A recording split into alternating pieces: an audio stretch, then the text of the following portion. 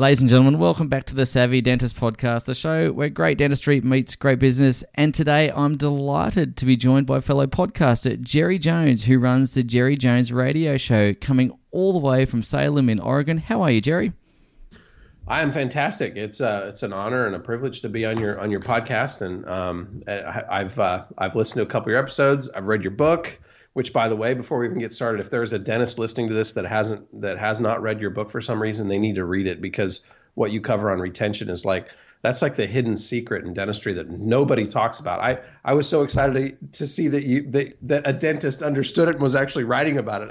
It was really cool. So just a plug for your book right out of the gate. Wow. Well, thank you, mate. That's the quickest one I've had yet, but I really appreciate that. And the thing is, I really appreciate meeting a kindred spirit more than anything, Jerry, because I know you've written on the subject of your marketing and all sorts of different kinds of marketing, but I also know that you're a big fan of retention and making sure the dentists retain their patient base. So it is always nice to meet a kindred spirit in that regard. Jerry, I wanted to just talk a little bit about your backstory, because it is really rather fascinating. People generally don't end up in this line of work in a linear fashion. There's usually a few zigs and zags in the career path. I'm curious to understand your journey. How did you get to the point? Because you're so well known in marketing circles, and I know you help lots of doctors in the States with their marketing, but how did you get to that point? What's been your path to this point? It's been a wild ride, for sure. I think I'm marking year 23 coming up here in just a few months. In the last 15 years, I've spent as a dental practice owner, which is kind of odd because I'm not a dentist, and here in the States, it's not customary for non-dentists to own practices. In many states, it's illegal.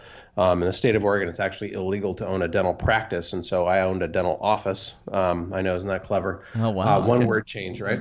It has to do with it had to do with patient files. I just couldn't own patient files, and so I was more than happy to let the dentist own the files, and I ran the practice, so or the office rather, but. So it's been weird and crazy, but 15 years ago, I'd been in the on the marketing side of dentistry for a number of years, and I kept running into doctors who would just tell me about how frustrated they were with their staff and with managing the practice and with getting new patients in the door and keeping their patients. And I mean, it was just one doctor after another, the same thing over and over again. I thought, I know we're getting them results. I know our marketing is producing calls for them. They didn't track the phone calls, and they didn't score this was back when call tracking numbers didn't exist. Yeah. So, I intuitively knew that we were, getting them business, but, they just always had an excuse. And so I thought, I will get a lot out of opening a new business that would be a dental office, because I could learn, A, what these challenges are firsthand, how to solve them, and B, I could find out if my marketing really was working. And so, 5, 6 years, 7 years into it, I thought, I'm going to open a dental office. And so I went out and literally no patients, no doctor, no staff. I mean, I didn't have anything except for, an office suite full of equipment, and, and a $250,000 investment to boot. And so, I didn't have much of a choice to make it work or not. I had to make it work. And so, just pure grit for the first couple of years. And lo and behold, all the complaints that dentists had about managing a practice and the contents within were in fact a giant pain in the butt. And you got to experience it firsthand. I did, yes, and and so I got a lot out of it. Past tense, I got a lot out of it, because just literally a couple weeks ago, I signed the sales agreement and cashed a big fat check, selling my office. So congratulations! Thank you. It was a great. I feel so light. It's like not to get too far off the track already, but no. It's good. Yesterday, our city had a water quality alert. So we had blue-green algae in our drinking water source. And so the entire city, can't use the water today, literally today, the day we're recording this. So you can't drink the water. You can, but you'll probably get sick. And if you're young or old or infirm, you'll probably die and all that kind of stuff. And so this morning I got up and I said to my wife, it's a really nice feeling not to have to think about or even give two shits about what that dental office is going through this morning, wondering what they're going to do about water. And It was like, oh man, it's such a nice feeling not to have a dental assistant send me a text message telling me they're quitting or they're pregnant or the hygienist wants to go find another job or the doctors are pissed off about it. So I'm sorry about all my expletives. You go for it. Yeah, you be you. That's all good. I do cuss once in a while, but it's just been so nice. And so I mean, I really appreciate both sides, having started it and what it takes to start an office and grow a practice and even grow through the recession. We had like 25 to 28% growth from 2007 all the way into like 2011. So, I mean, we had this tremendous growth even. And, we had one time, I think I had 4 doctors there, working all sorts of hours and, 10 or 15 staff. I don't even remember. It's a good memory to not have in a lot of cases. But, I mean, it's been a weird and wild, way to get here. I mean, I started working for a dentist not too far out of college. I found he had a newsletter that was sold to dentists, and he was looking for an editor. And so I hired on as an editor for a financial newsletter that was targeted at dentists.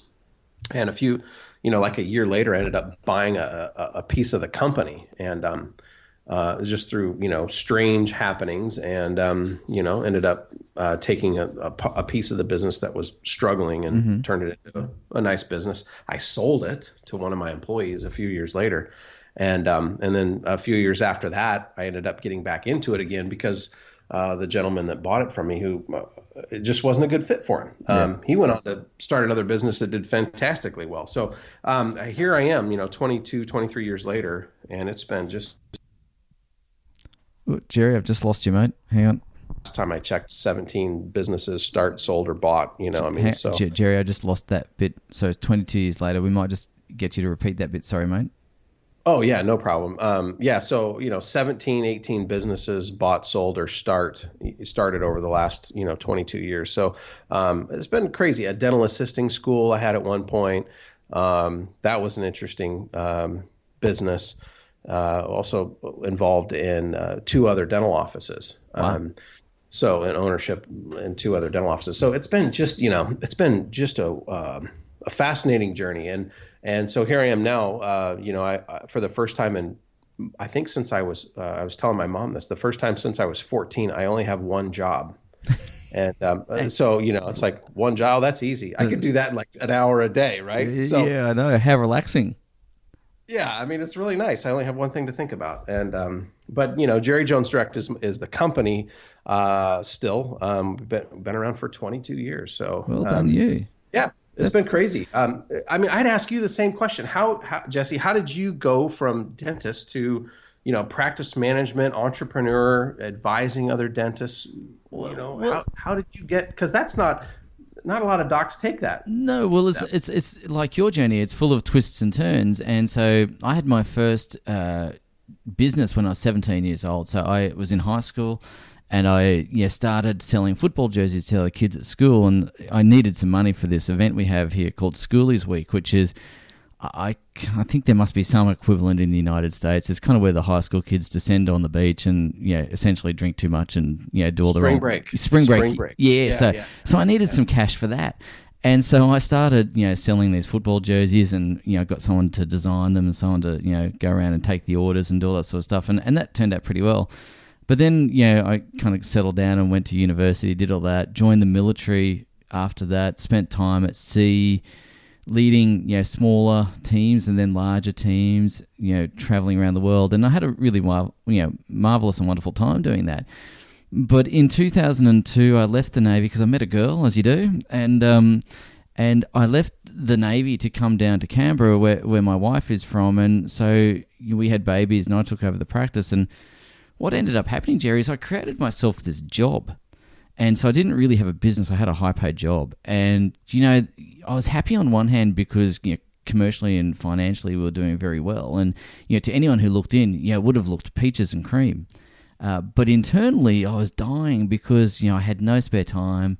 I felt like that I was at the beck and call of my business. I was trying to do the dentistry by day and run the business by night. And to be honest with you, I burnt out. I was really a very unhappy camper at that particular time. So I suppose in a moment of insanity, we decided to sell everything and moved back to Brisbane, which is my hometown. And, after the dust had settled for a little while and I kind of regained a bit of sleep and got things sorted out, I ended up going into marketing because I've always enjoyed marketing, and I started building websites. And this is going to sound particularly random, Jerry. I was building websites to sell ebooks and all sorts of ClickBank kind of products back in the day when that was a thing. And so, do you remember that? Do you remember ClickBank? Oh, heck yeah. Yeah. I'm not going to admit it publicly, but I had, I had a ClickBank account too. And I also was doing the same thing. So yes, I remember that. Yeah. So all too well. Yeah, I know. And the funny thing is out of that though, my friends from university said, hey, you know what a website needs to look like? You know how to get traffic to a website. You know what a crown is, you know what a bridge is. Can you build us a practice website? So before too long, like you, I was doing some marketing as a done-for-you service, and like you, we could make the phone ring, and we knew that our marketing was working. We knew that was all happening, but what ended up happening from there is the phone rang so much that the practice went under strain, and the systems fell apart. The team couldn't handle it. The leader was not keeping up with everything, and so really by I wouldn't say 10 timesing their business, but certainly multiplying their business, what it amplified was the little cracks, the little faults, little fault lines, I should say. And so it became a bit of a problem. So then from there, those same customers said to me, Jesse, we've got too many patients. How do I do this? How do I build a team? I need another dentist. I need to hire more people. Now I've got more people. It's really complicated. I thought I wanted new patients, but it turns out that that's just made other things, more fragile. So that's really how it came about. And now we own another dental practice, but we do it differently, Jerry. We certainly have a much different approach to running that practice now, because I learned a lot more about leverage when I ran that internet marketing business. And as I said, we now have a business rather than a job, and that's been a key determinant for us. So like you, a bit of a roundabout path. Yeah. So today, so you have a dental office then today, a practice today, right? Yeah, we do. So I don't know if your observation has been like mine. I mean, a dental practice today, or especially now where we're at here in, mid 2018, I see really two extremes. I see a small practice that is sort of the, Dr. Patty Lund would be the extreme, one end where it's like, you don't even know he's there, and you have to have an invitation, and he serves tea and and the biscuits that we talked about pre-show. And that's one extreme where you can be really successful with a super high touch concierge type practice. I think I think that provides lifestyle, it provides income. And then on the other end, on the other extreme, there's this there's the large practice, that is, it's got maybe you have multiple locations, but you certainly have a large staff. You have more than, 2 doctors. You probably have 4, 5, 6, 10, 20 doctors. Mm-hmm. What do you think is happening to the middle? And I won't get into what's happening to the middle class in the U.S. because I think it's kind of similar, but what's going to happen to all these docs in the middle? Because we're kind of killing the middle, aren't we? Yeah, look, I agree wholeheartedly. And I think, I assume there's some similar things happening in the United States. Here in Australia, we're seeing corporate roll-ups, concentration of ownership. The health insurance companies are buying up things. They're starting their own clinics. So, what I'm seeing is exactly what you've said, is that middle ground is being lost, and you either need to really get a degree of scale or really get a really tight niche. And that you kind of need to go to one end of the bell curve or the other, but that middle ground is being eaten away by corporates, health insurance companies, and for me, I think if you want to play in that space, it's going to be a harder space because it's very competitive. And from my observation, again, I'd be interested to hear what you have to say about this, mate. There seems to be a lot of pressure on margins. Certainly, price is a consideration for many folk, and the race to the bottom in terms of we do it cheaper than the next dude seems to be a very common form of marketing from those large corporates. Is that something you've seen as well?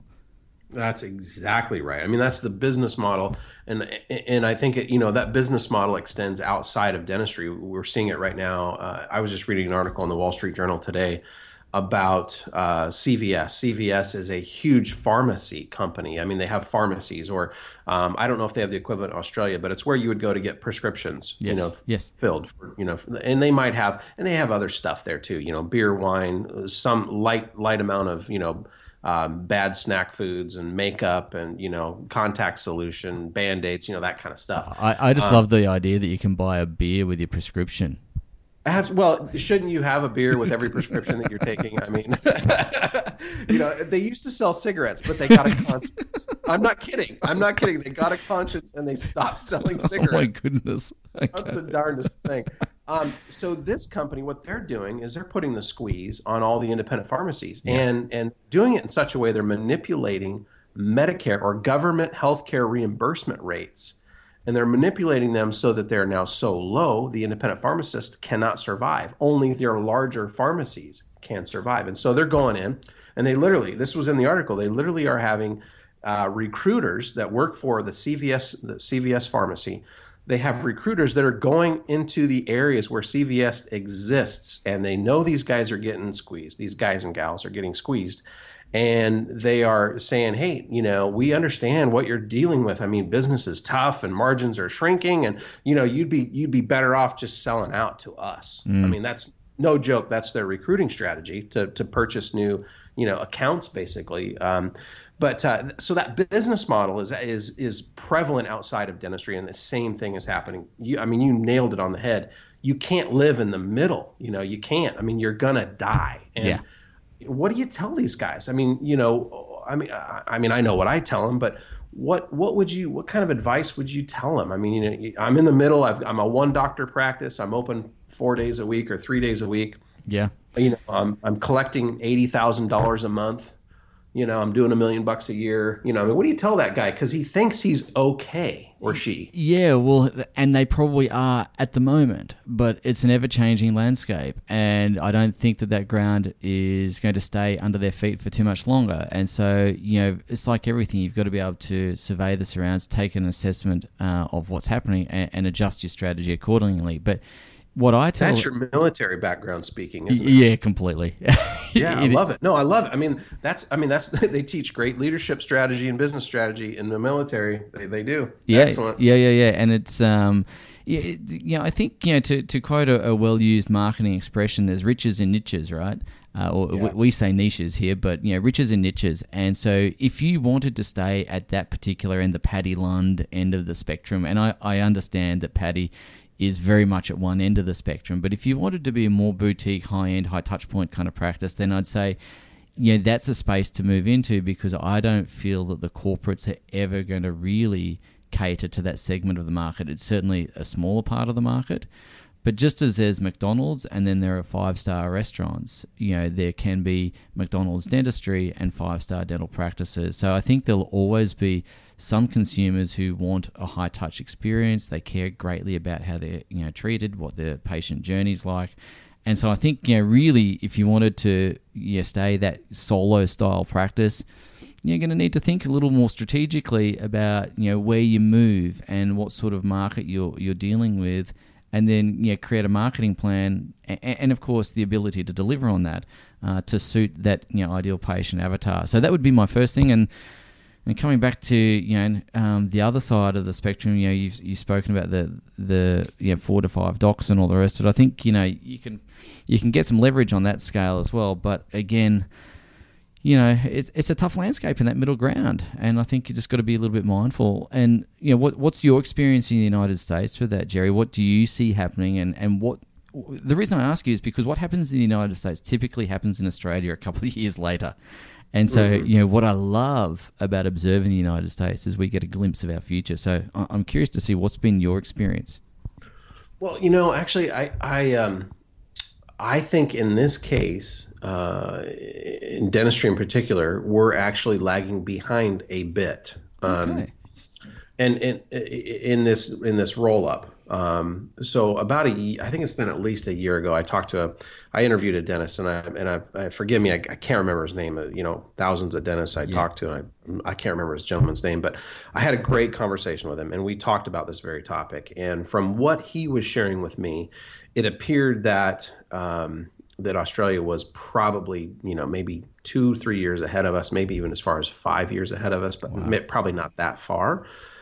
So in this case, I was excited to get a glimpse of what I thought our future looked like. And at this point, I'm talking to a doctor a month that has sold their practice. And more than half of those doctors are selling to a large group. And it could be one of the big companies like Heartland. It could be one of the, a smaller regional organization. But that business model is just so different than the solo practice model. And you go from being a dentist that has to have some minimal level of leadership skills and understanding of finance and marketing and business to someone who has to have all of those as their primary skills. Yes. And dentistry be damned. You don't need the dental skills. You just need the business skills.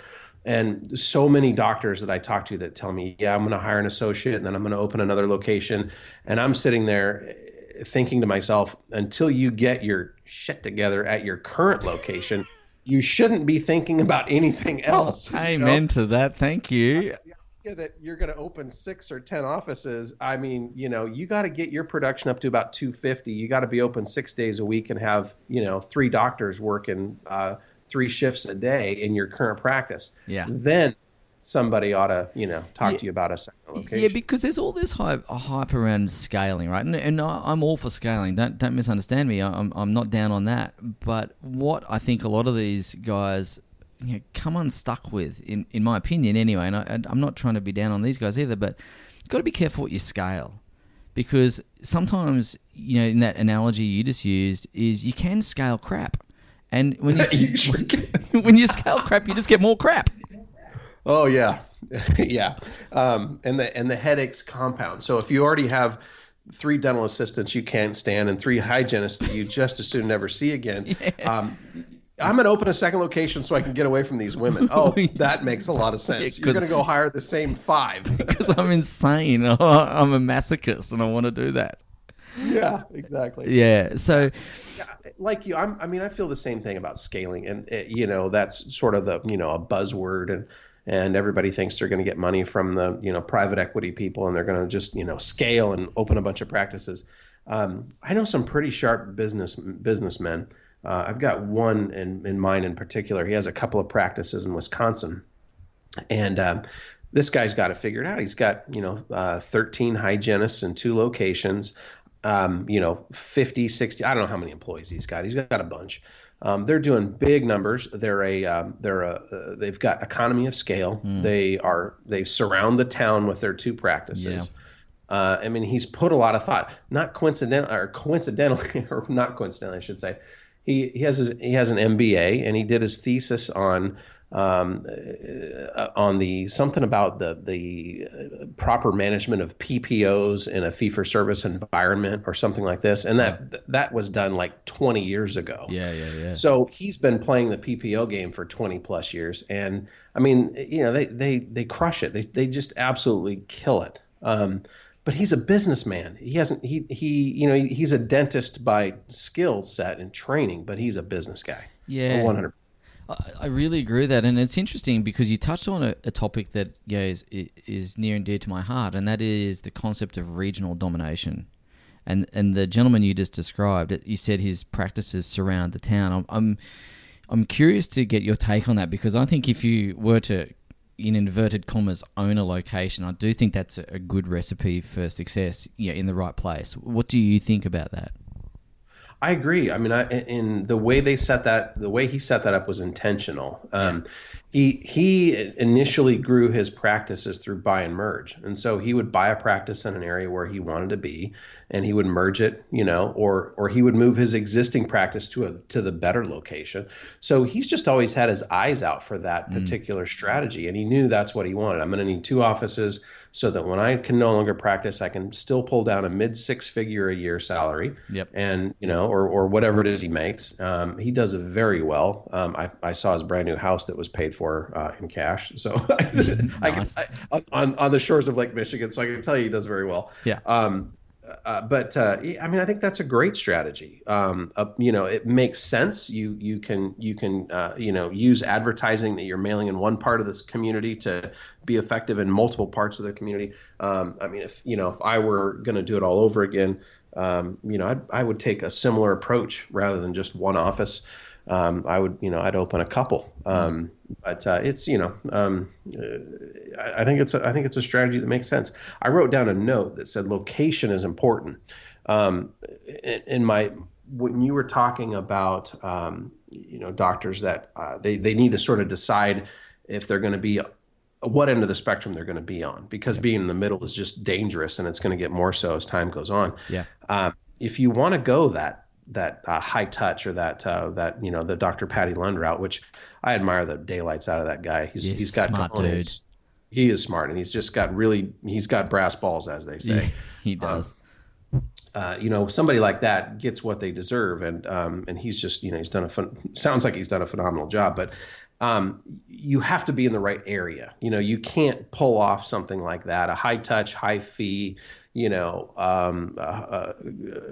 concierge type practice in a location where the average income is, below the national poverty level. You just can't do it. So, so location becomes important. So you have to have congruency with your plan and reality, right?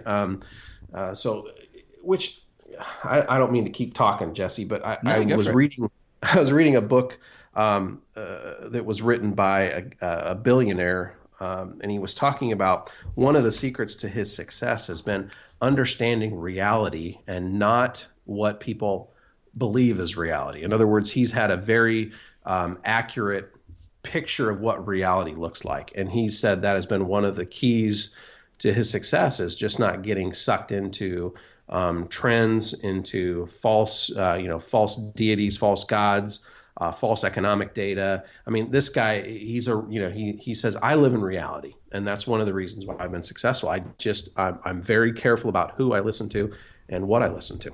That's fantastic. I think there's a lot of value in that, just that simple thought. Yeah, and I guess the thing is, sometimes though it is hard, and I don't know if you agree with this or not, but sometimes it's hard to sift through what is real and what is story. Did he provide any insights as to how he's been able to keep his feet, firmly planted on the ground? Was there, an insight around that, or was it just he's got this innate ability to kind of see through the noise and get to the heart of the matter? He mentioned looking for how did he put it? I'm trying to remember how he put it exactly, but I'll use the word again, congruent.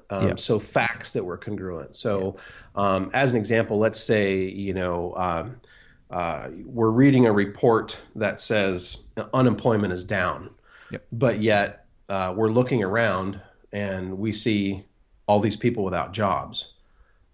Then you got to question to yourself, how in the world is unemployment down if I'm visually seeing more people that are not working?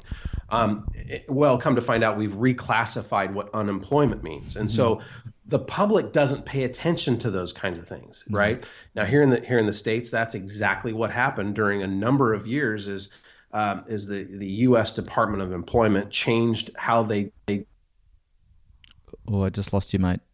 Jerry, sorry. Are you there? Changed how they defined unemployment and who qualified to be defined as unemployed. And when they did that, magically enough, the statistics improved. And so this guy would look at that and go, well, the evidence is showing something totally different than what the storyline is. So I'm going with the evidence and to hell with the storyline.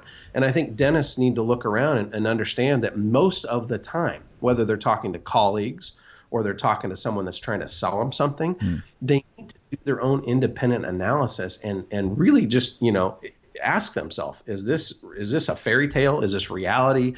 Am I just being a sucker? Am I being gullible? Because this doesn't seem like it's true, or it could be true. It's kind of like the guy that says, or the salesman that'll tell you, oh, we can get you all the patients you need, 100 new patients a month. 200, it's like, you know what? You got to read the fine print, and then you need to also go and find a half dozen people that can vouch that's true, and look at their statistics, actually see the stats. And most of us don't do that. We're lazy. We're looking for shortcuts. We're looking for the easy button, as they say. Yeah. And there isn't an easy button. And I really like that as well, because, it comes back to everyone's looking for a silver bullet. If I pay this marketing guy or girl, X dollars a month, then, I've done my bit, and their job is now to give me 100 new patients a month. And of course, it doesn't always pan out that way. What I'm really interested in talking about was data. You spoke about, looking at the evidence. And one of the things that's a common phrase that we hear in dentistry over in Australia is evidence-based dentistry, evidence-based medicine, all that sort of, thing. And what I'm always curious about is, we're so willing to look for evidence in our clinical day-to-day procedures, why we do what we do from a clinical standpoint. But there are so many practice owners flying by the seat of their pants without any data to make decisions. And it feels like they're flying blind. They've got this cockpit. They're in an F-16 flying at Mach 3 with a blindfold on, and hoping they don't crash. And I guess what I wanted to ask you around that, Jerry, is what do you see as the key data points to really keep an eye on in a practice? You've obviously had the experience of owning a business. You've also had the experience of helping many dentists with their business in terms of marketing and other things as well. What do you see as the key data points or the key bits of evidence we should be looking for? Well, I think there's a couple of different answers. There's the marketing side, and then there's the actual business side. Sure. Even though marketing is part of the business, it's if I can, I'll start in the business, and I'll maybe just share what I looked at. Sure. So coming at this from the standpoint of I was 100% unable to influence in any way production. The minute that I would talk to a dentist about, hey, you're really not producing what we need you to produce, or why did you do this 3 surface filling when we could have done a crown? I never, ever one time had that conversation. And anytime a dentist would come to me and ask or want to talk about a case, I just said, I can't talk about this. It's really nothing I can add. And, you just need to trust your professional judgment or go ask a colleague, because it's nothing I can do. So I couldn't influence the big thing in dentistry, which is production, right? Yeah. I mean, without any production, you got squat. Yep. So all I could do is just put patients in the practice and hire what I thought were good people to help run the business. And so my perspective of this is totally different than what the average dentist is going to be. So I looked every day. I got a copy of the day sheet. And so Dentrix, we use Dentrix software, and I'd get a copy of the day sheet faxed to me along with deposits, adjustments, all those kinds of things, all the reports that come from, wrapping up a day. Yep. And I looked at what was our ratio of production to collection. I looked at numbers of new patients.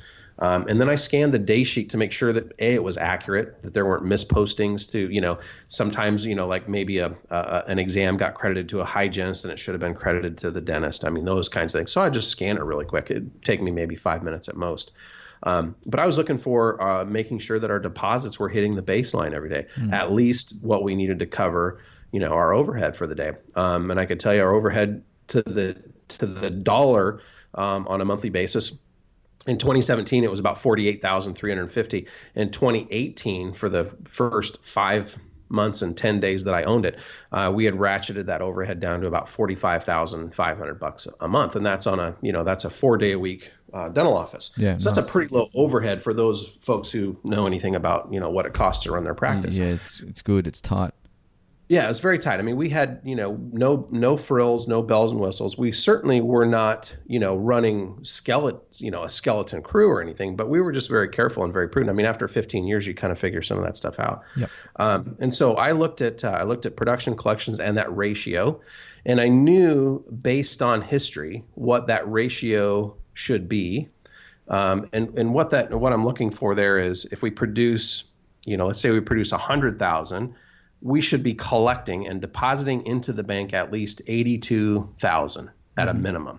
So we're right around that 82 to 85%, production to collections ratio. So, I knew that every dollar that we did in production, we should be depositing between 82 and 85 cents into the bank.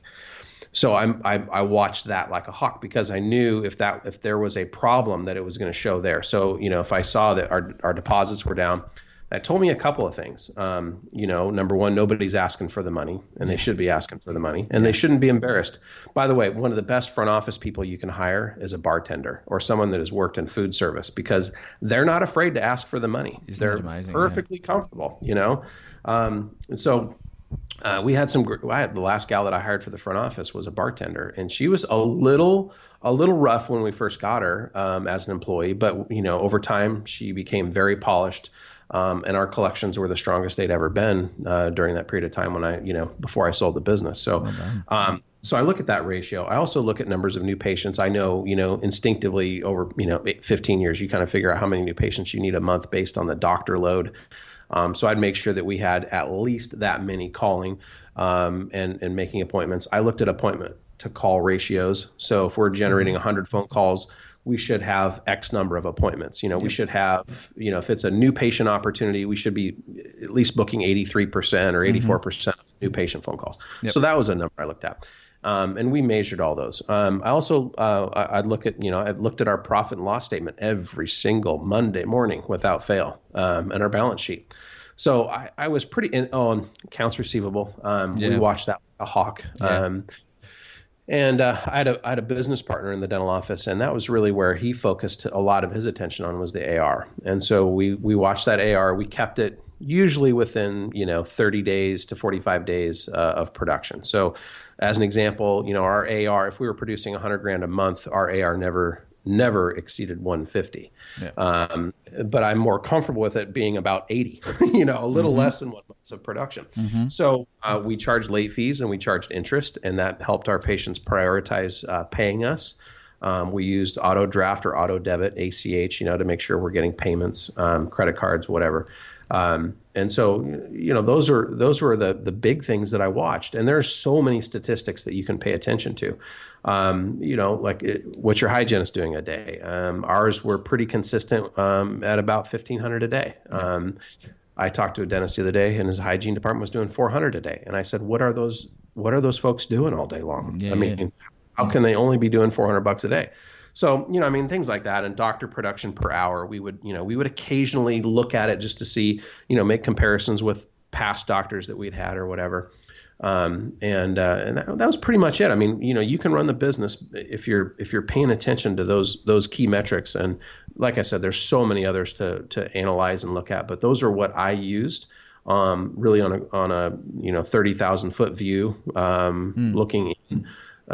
That's what I use to make sure that we're on track. But like I said, you can analyze it to death. Well, you certainly can, and there's no shortage of data, is there? There's endless amounts of data that you can look at and analyze.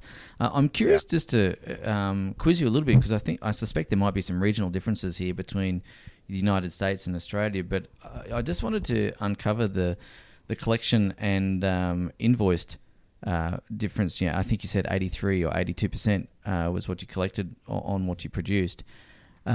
Where did the other 18 or 17 or 18% go? Was that in AR, or was that in discounts, or was that in insurance rebates, or what was the gap? That's a great question. So the majority of those are going to be insurance discounts and new patient discounts. Yeah.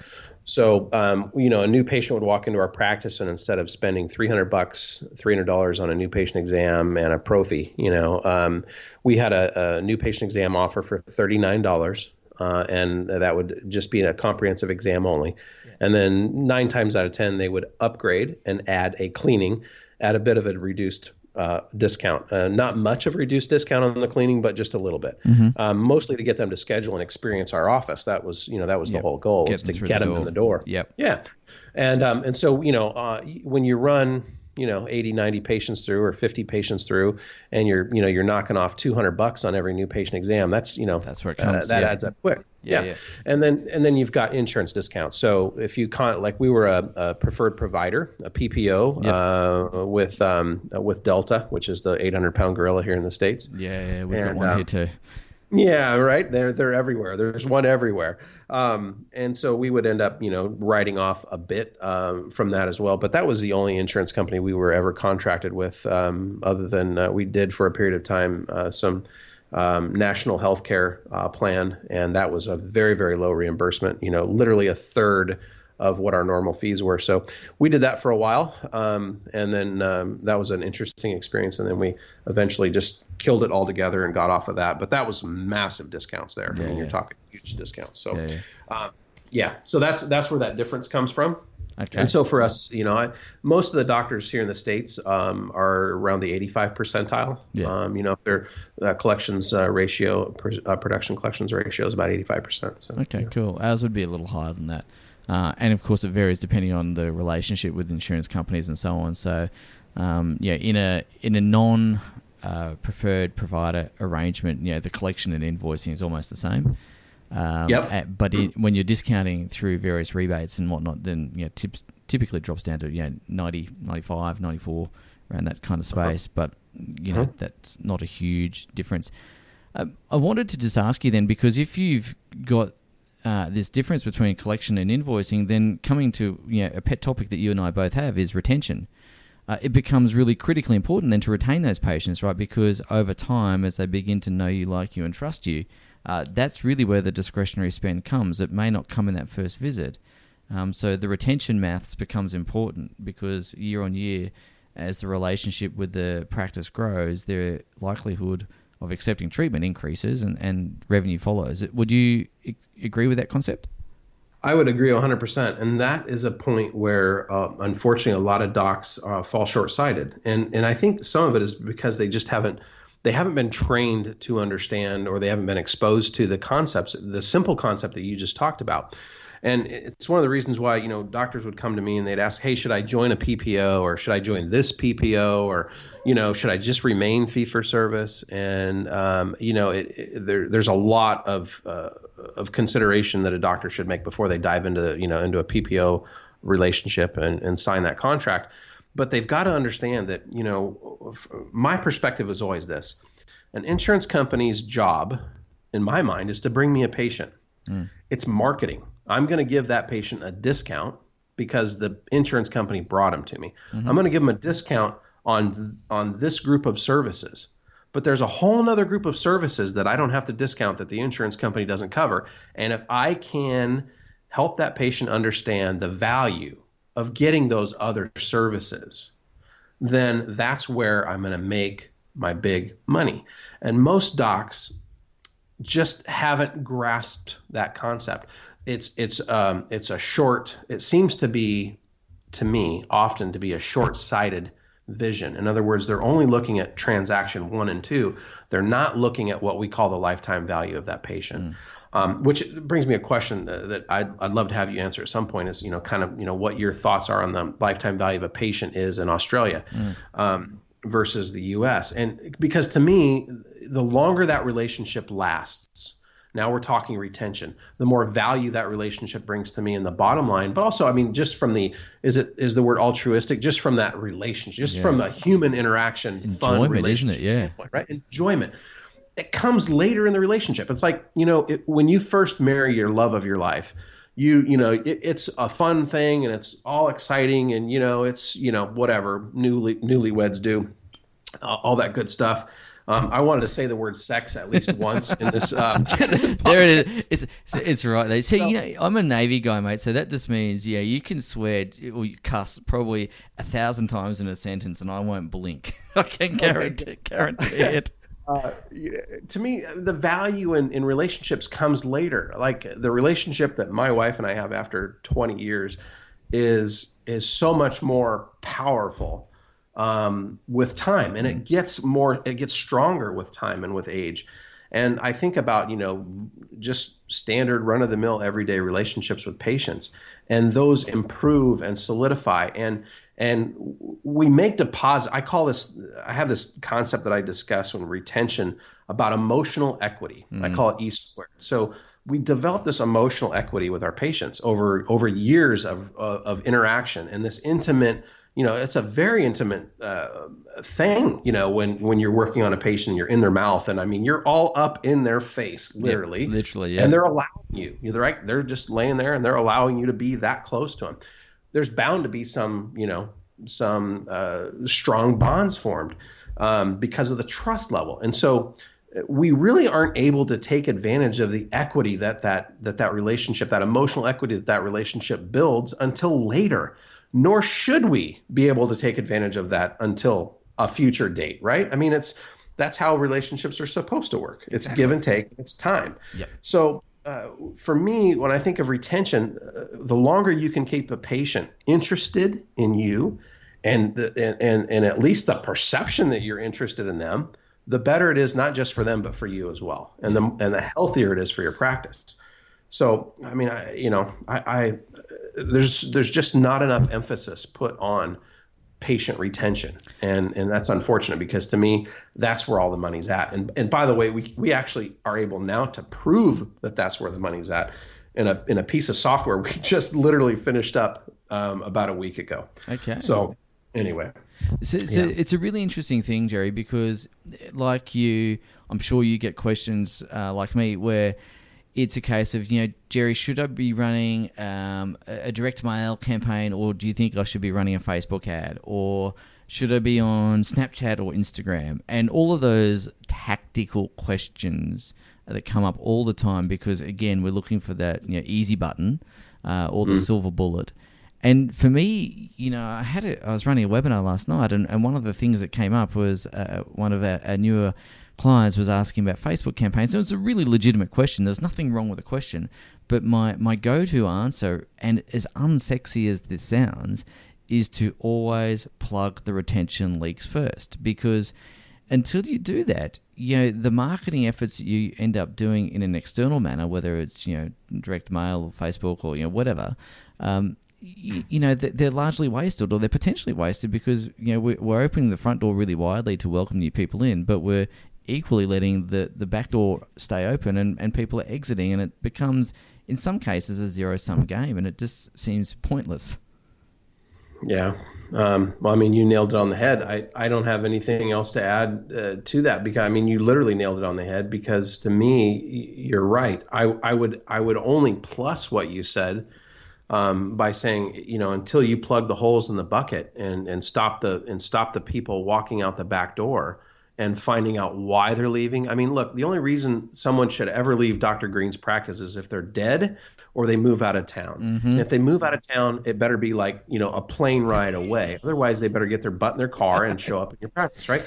But see, nobody has that deep conviction that I am not going to lose a patient no matter what. Yeah. I've talked to one dentist in 22 years, and interestingly enough, he's now become a fairly well-known practice management guy. He's opened 14 dental offices in his life, and he sold a huge chunk of that of his organization to a big DSO, a dental services organization. Yep. One of the corporates. And I mean, he doesn't pull any punches about why he did it or what he's doing. But I did a podcast show with him, and I asked him, I said, well, what do you do when a patient leaves your practice? He goes, I know every single patient that leaves every one of my 14 practices, and I know why they left. I said, you know what, Doc, you are the first person I've ever talked to that could answer that question. Yeah. And I mean, he's got it, he's got it. I mean, if somebody leaves, you damn well better know why they left, and you better fix it if you can. Yeah. It's that important, which kind of brings me around to the question of lifetime value. I mean, what have you sort of either estimated or have hard facts on? What is the lifetime value of a patient to an Australian dental practice? Well, I think, it's more of an estimate rather than a hard fact, because, again, I would say there's some variability from practice to practice. But, in the people that I work with, the lifetime value is, certainly in the tens and tens of thousands of dollars, multiple tens of thousands of dollars, because typically if whatever age they join your practice, if, let's say someone joins your practice in their mid-30s, typically by the time they're in their 40s, they're starting to need some restorative work. So there's some units of crown and bridge, maybe a root canal, If something goes awry, maybe an implant or a bridge. But certainly I would suggest it's well over $10,000, probably closer to upwards of 20 grand, and maybe even more for some people. But the thing that I really feel that I've got a better measure on rather than lifetime value is a shorter time frame, which I really... The lifetime value thing I really use a lot, but what I use more is the 5-year value, because for me that gives me a start and end point. And for us, the 5-year value, and I can tell you very candidly, in our practice, the 5-year value for our patients is certainly in that $15,000 mark on average, and that's significant. But most of that spend comes in years 4 and 5. Oh man! So if you weren't taking care of those folks, you would not be seeing that type of lifetime value. Correct. Yeah, absolutely. Now, of course, not every single patient is going to need that kind of work, but the principle is the same. And here's the other thing too, Jerry, is not only if you don't take care of that patient, you're not going to see that kind of work, but B, you're going to miss the referrals that come from that patient as well. So, it's a double-edged sword. If you get this right, your practice can grow exponentially in terms of revenue, but equally in terms of patient flow. And so, my big thing is if you're going to run an external marketing campaign, whether it's direct mail, Facebook, AdWords, whatever. For me, I'm always wanting to turn that one patient into multiple patients. I want to get my cost of acquisition much lower. And so for me, the internal marketing really is a multiplier. And so that's really what we focus on. Yes, we do external marketing, but the emphasis is always saying, okay, if we're going to get one patient from AdWords, I want to turn that one patient into 3. Yeah, that's exactly right. And you're right about, we call it PAC, patient acquisition cost. And when we look at a practice that has a rather high acquisition cost, I mean, the next thing we ask them is talk to me about your referrals. Yeah. Because if you don't have the interest or the knowledge or understanding of what retention means, you're not going to be getting the referrals you should be getting. You're not asking for them. You have no systems in place. You're not doing a monthly newsletter. You're not, whatever, all the 101 things we can do. You're missing out on not only lowering your patient acquisition cost by cutting it at least in half or in thirds or tenths or whatever. You're just leaving money on the table, and you're costing yourself a fortune that isn't necessary. So I mean, it's refreshing to talk to someone that gets this, and and it's so sad because I mean, most doctors don't think beyond that initial year, of transactions. And so one of the things we're focused on here is at Jerry Jones Direct is showing them through our software. By the way, I don't know if this name is going to stick or not, but the software we developed, we're calling it Truth Serum. because I love that. I mean, it's showing exactly what's going on. I mean, basically it starts with call monitoring and then all the data that we gather from that, and then production data and collection. Anyway, it's quite fascinating. But in this software, we can show them the value of a single patient, in not just in 40, 60, and 90 days, but in years. And I like your idea. So like your lifetime value, say in a period of 5 years. I love that, the defined period of time. And that's sort of how I measured it in my dental office. And we would look at a 5-year period and look at referrals. I mean, you can't do that with every single patient that walks in the door, but it wasn't uncommon for, every 5th patient to refer at least 2 people. Yeah. I mean, when you look at statistics like that, you realize how fast you can grow. If you plug the holes in the bucket and you really pay attention and focus on retention and referrals, it's a no-brainer. Yeah, it is. It makes a huge amount of sense. Hey Jerry, we've covered a lot of territory today. We've gone uphill and down dale, and mate, I wanted to, as we begin to wrap up our conversation today, I wanted to ask you. Knowing what you know now, because you've had that experience of owning a dental practice, and of course, there'll be plenty of docs listening to this show from either your end or our end. What would be, if you had to have a billboard where you said, the gospel according to Jerry, what would be the 2 or 3 things that you would say to docs as they're going about their practice ownership journey to really make it worthwhile and work for them, so they create true wealth for themselves, they create great experiences for their patients, and of course I get to do the work that they enjoy. They get to have that sweet spot. What would be one or two things that you would say to the guys and girls listening that would make a difference to them on their day-to-day journey? It's not about you. Yeah. That would be one. Wow. That's really powerful too. You are not your patient. So what, and to go deeper into that one is, you don't know what your patients want. And so you better ask them because you're a dentist and you don't know. So, you're not your patient. The third one I might throw up there, be curious. That's really, really important. I mean, I look at where I've grabbed my biggest breakthroughs. I mean, I can't take credit for any of them. I've stolen every great idea I've ever had, and whoever gave it to me stole it from somebody else. And so curiosity has been I think it's made a huge impact on, just being curious. You asked me earlier a question after I'd made a statement, and I thought it was a very smart question. And it was about the billionaire. Did he go into how he measured reality, or you sort of asked a follow-up question. And I thought, well, that's the right next question. It isn't, going on to whatever thought you had next. It was, diving deeper into something of value and showing curiosity. And I think oftentimes dentists aren't curious enough about things outside their wheelhouse, outside their comfort zone. Because in reality, I mean, dentistry is such a tiny, tiny slice of anyone's life that is not a dentist. Yeah.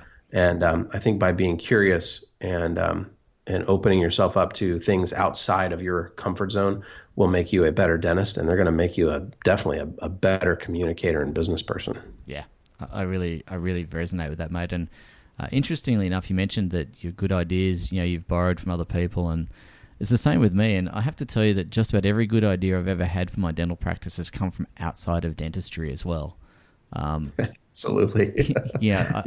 The dental profession is wonderful, and I'm eternally grateful to it. But there is so much wisdom and so many insights to be had from other businesses and other industries that are directly applicable to our own. And I think sometimes we could cast our gaze a little further afield and look for those ideas and pinch them and make them our own. Yeah, I couldn't agree with you more. Yeah, cool, for sure. Hey Jerry, you have been incredibly generous with your time and your wisdom and your insights and your knowledge. And mate, I have to say this has been one of the most fun podcasts and enjoyable conversations I've had for a long time. And I mean that with all sincerity, because I've had some tremendous guests on my show and I'm grateful to all of them. And this one has been a lot of fun. So thank you. I have really enjoyed our conversation today. I have as well. And it always is more exciting and interesting when you talk to someone who sort of understands where you're coming from. And you definitely, I feel like you get me, and I certainly get where you're coming from. It's been an enjoyable time for me as well. And I've just had a blast. Yeah, thank you, mate. Listen, I really appreciate it. And let's catch up. And I must say, tell your daughter when she's making those Anzac biscuits, save some for us because they're delicious. I will tell her. I'm actually looking forward to going in and having one here in just a few minutes. Well, enjoy that, mate. Enjoy it. Thanks. Cheers.